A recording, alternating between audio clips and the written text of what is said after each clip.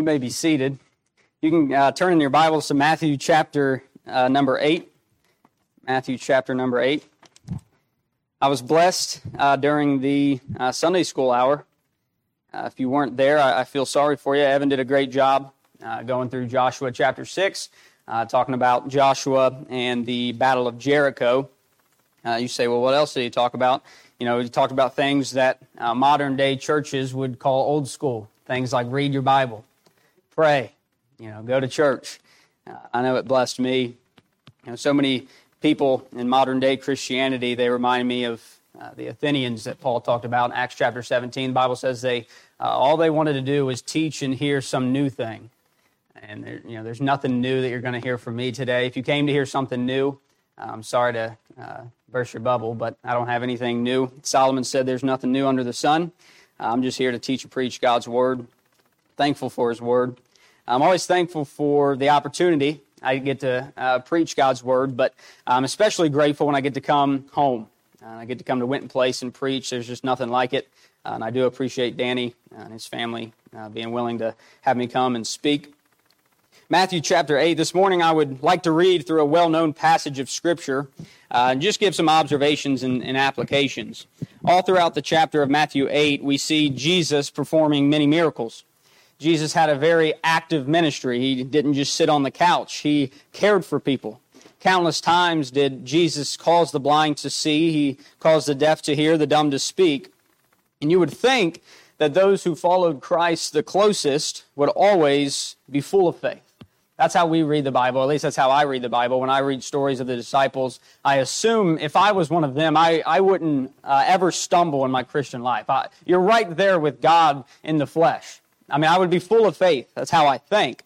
But unfortunately, that wasn't always the case. We're going to read about that. If you would, stand with me for the reading of God's Word. Matthew chapter 8, we'll start in verse 19. I don't really have a title, but I was asked what my title was. I guess if I had to have one, it would just be Following Christ. Following Christ. Matthew chapter 8, verse 19, it says, "And a certain scribe came and said unto him, Master, I will follow thee whithersoever thou goest. And Jesus saith unto him, The foxes have holes, and the birds of the air have nests, but the Son of Man hath not where to lay his head. And another of his disciples said unto him, Lord, suffer me first to go and bury my father. But Jesus said unto him, Follow me, and let the dead bury the dead." Verse 23, "And when he was entered into a ship, his disciples followed him. And behold, there arose a great tempest in the sea, insomuch that the ship was covered with the waves, but he was asleep. And his disciples came to him and awoke him, saying, Lord, save us, we perish. And he saith unto them, Why are ye fearful, O ye of little faith? Then he arose and rebuked the winds and the sea, and there was a great calm. But the men marveled, saying, What manner of man is this, that even the winds and the sea obey him?" You may be seated. First tonight, we see a real sacrifice. A real sacrifice. In verse 19, we see that one of two men, these two men from the outside, they would have appeared to be followers of Christ. One of these men, the first one was a scribe. The other one, the Bible tells us, was a disciple. Now, a scribe was someone who would have studied the Scriptures. He would have taught the Scriptures, but his most well-known job as a scribe was to be a writer. Now, if you're anything like me, I look at verse 20, and I think that's an interesting response by Jesus to what the scribe said. He said, I'll follow thee whithersoever thou goest. To me, in verse 20, Jesus' response is a little interesting. I personally believe that Jesus responded this way because he knew the scribe's heart. You say, what do you mean by that? Well, in 1 Samuel chapter 16, verse 7, it says, For the Lord seeth not as man seeth, for man looketh on the outward appearance, but the Lord looketh on the heart. I believe that one fact, the one fact that Jesus didn't have a house, he was traveling all the time, he told him he didn't have anywhere to lay his head, I believe that one fact is what Christ knew was holding back that scribe.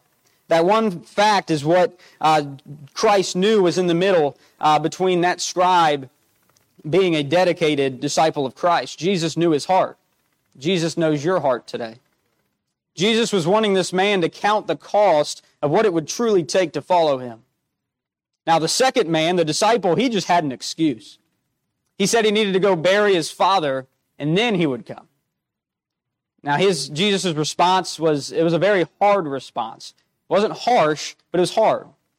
Jesus wasn't being rude when he said, "Follow me and let the dead bury the dead." He wasn't being rude, but again, he knew this man's heart. He knew that this man was using that as an excuse. Have you ever had someone tell you something you didn't want to hear? I know I have.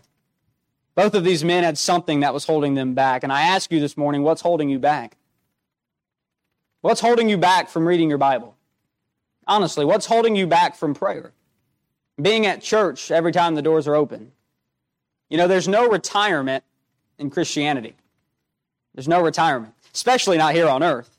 If you're here and you're breathing, God has something He wants you to be doing. It would do us all good to identify what's holding us back in our Christian life and fix it. Following Jesus is not a cakewalk type of life. Modern day Christianity likes to portray it that way, but Christianity is not a live your best life now type of life. Jesus said in Matthew chapter 11, verse 38 and 39, "He that taketh not his cross and followeth me is not worthy of me. He that findeth his life shall lose it." And listen to this, "He that loseth his life for my sake shall find it." Following Jesus takes sacrifice. You're going to have to do the things you don't always want to do. But I will say, following Jesus isn't necessarily a hard life. The Bible says in Proverbs 13 and verse 15, "The way of the transgressor is hard." But Jesus says in Matthew chapter 11, "Come unto me, all ye that labor and are heavy laden, and I will give you rest. Take my yoke upon you and learn of me, for I am meek and lowly in heart, and ye shall find rest for your souls." And here it is, "For my yoke is easy and my burden is light." The way of the transgressor is hard. The Christian life isn't a hard life, but it is a life full of sacrifice. Everyone here sacrificed this morning to come to church. And God's pleased with that. Jesus was reminding His disciples that, hey, you're going to have to sacrifice if you're going to want to follow me.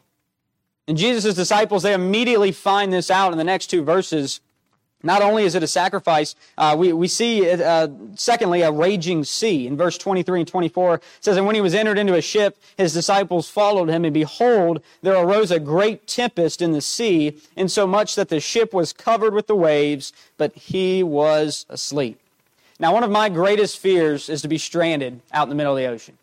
Any kind of movie, TV show that happens, I'm just sitting there watching like, man, if that was me, I don't know what I would do. I feel like I would just sink on purpose so I could, be with the Lord in heaven. I love fishing.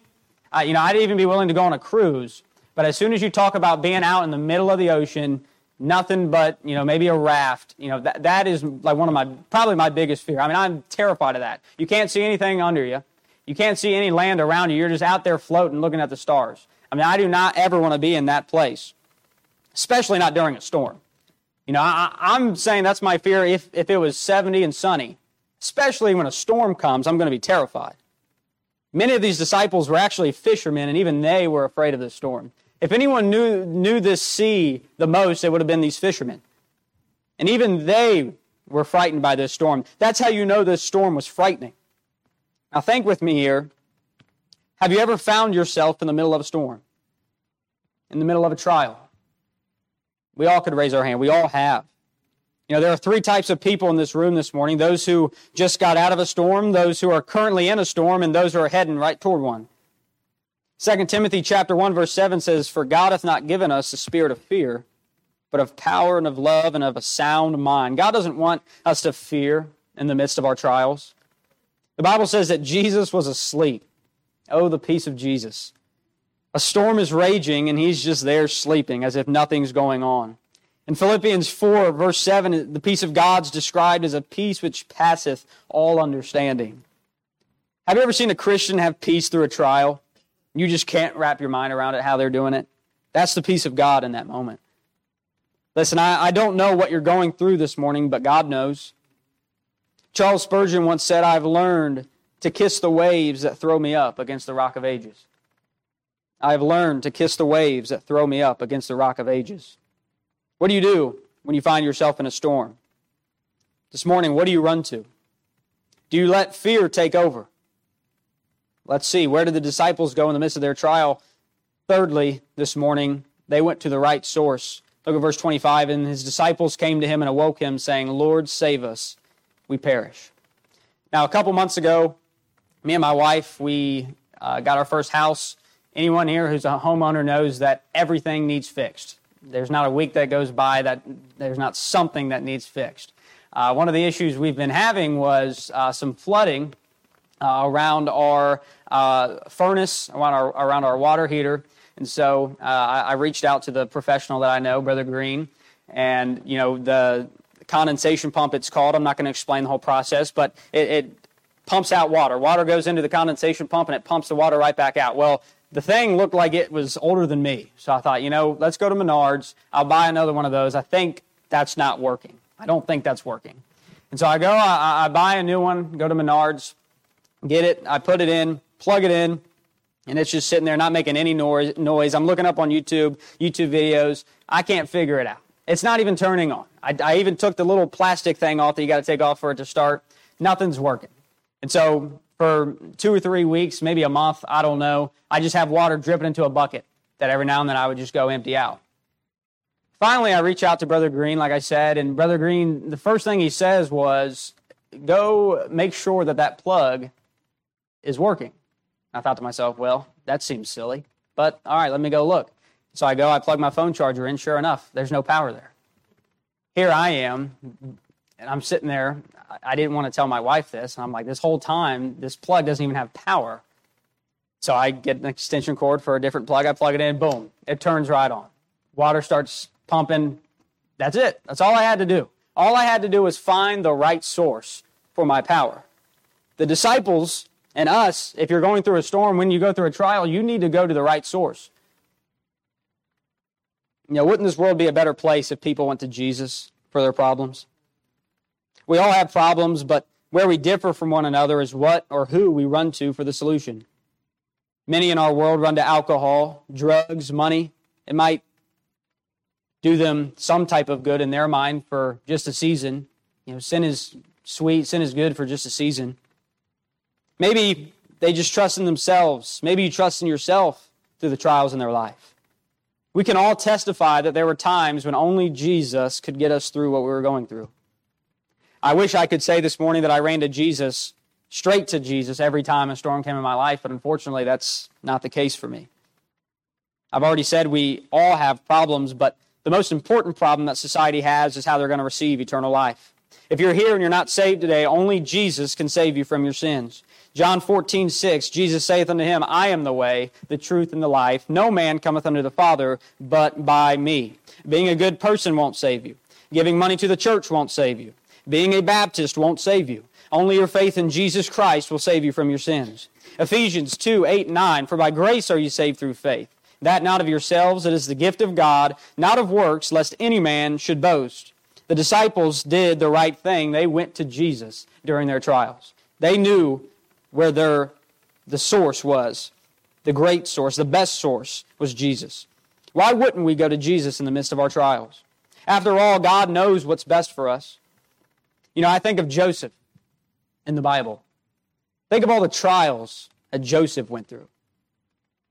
Hated by his brethren, sold into slavery, accused of sexual sin with Potiphar's wife, thrown in jail for at least 2 years and was forgotten there.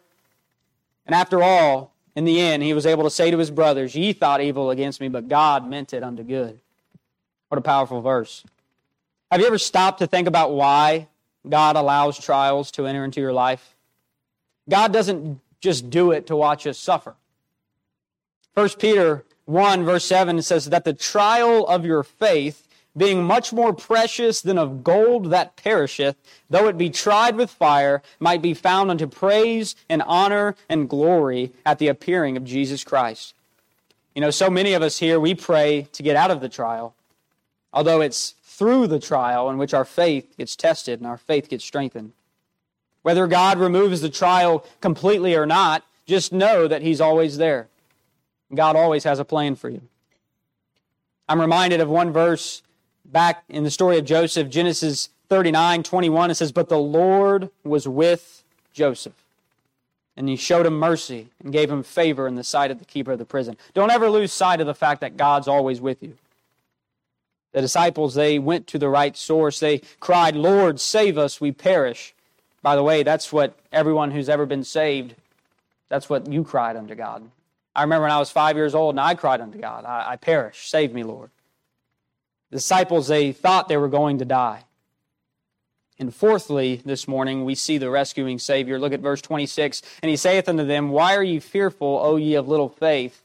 Then he arose and rebuked the winds and the sea, and there was a great calm. But the men marveled, saying, What manner of man is this, that even the winds and the sea obey him? We have a rescuing Savior. Notice Jesus asks them why they're so fearful. I mean, after all, God manifest in the flesh is right there on the same boat as you. We read this again and we say, why are you so afraid? Yet so many of us Christians live day by day in fear. Whether it's politics, COVID, the stock market, whatever it is, you name it. I believe Christ says the same thing to us. Why are ye so fearful? The Bible says that Jesus arose, rebuked the winds and the sea, and there was a great calm. I put this on the list of Bible events that I hope I get to see when I get to heaven. Now, we don't truly know how bad the storm was, but it was bad enough that full-time fishermen thought they were going to die. The meaning of that word rebuke is to force back or to back down. Mark's gospel says that Jesus only said 3 words, peace, be still. And that storm that looked so frightening to the disciples just laid down like a well-trained dog. We see Jesus' full power over creation in action. And this shouldn't surprise us. After all, in Colossians chapter 1, verse 16, it says, For by him, talks about Jesus, this is about Jesus, for by him were all things created, that are in heaven and that are in earth, visible and invisible, whether they be thrones or dominions or principalities or powers, all things were created by him and for him. That exact sea that had that storm, Jesus created that sea. Jesus wasn't afraid of that sea. I believe the disciples' faith were strengthened that day. We read that they marveled and asked, What manner of man is this, that even the winds and the sea obey him? Jesus to the rescue. It's a real sacrifice to follow Christ. You will be met with raging seas. You better make sure when you do, you go to the right source, because Jesus is our rescuing Savior. Brother Danny.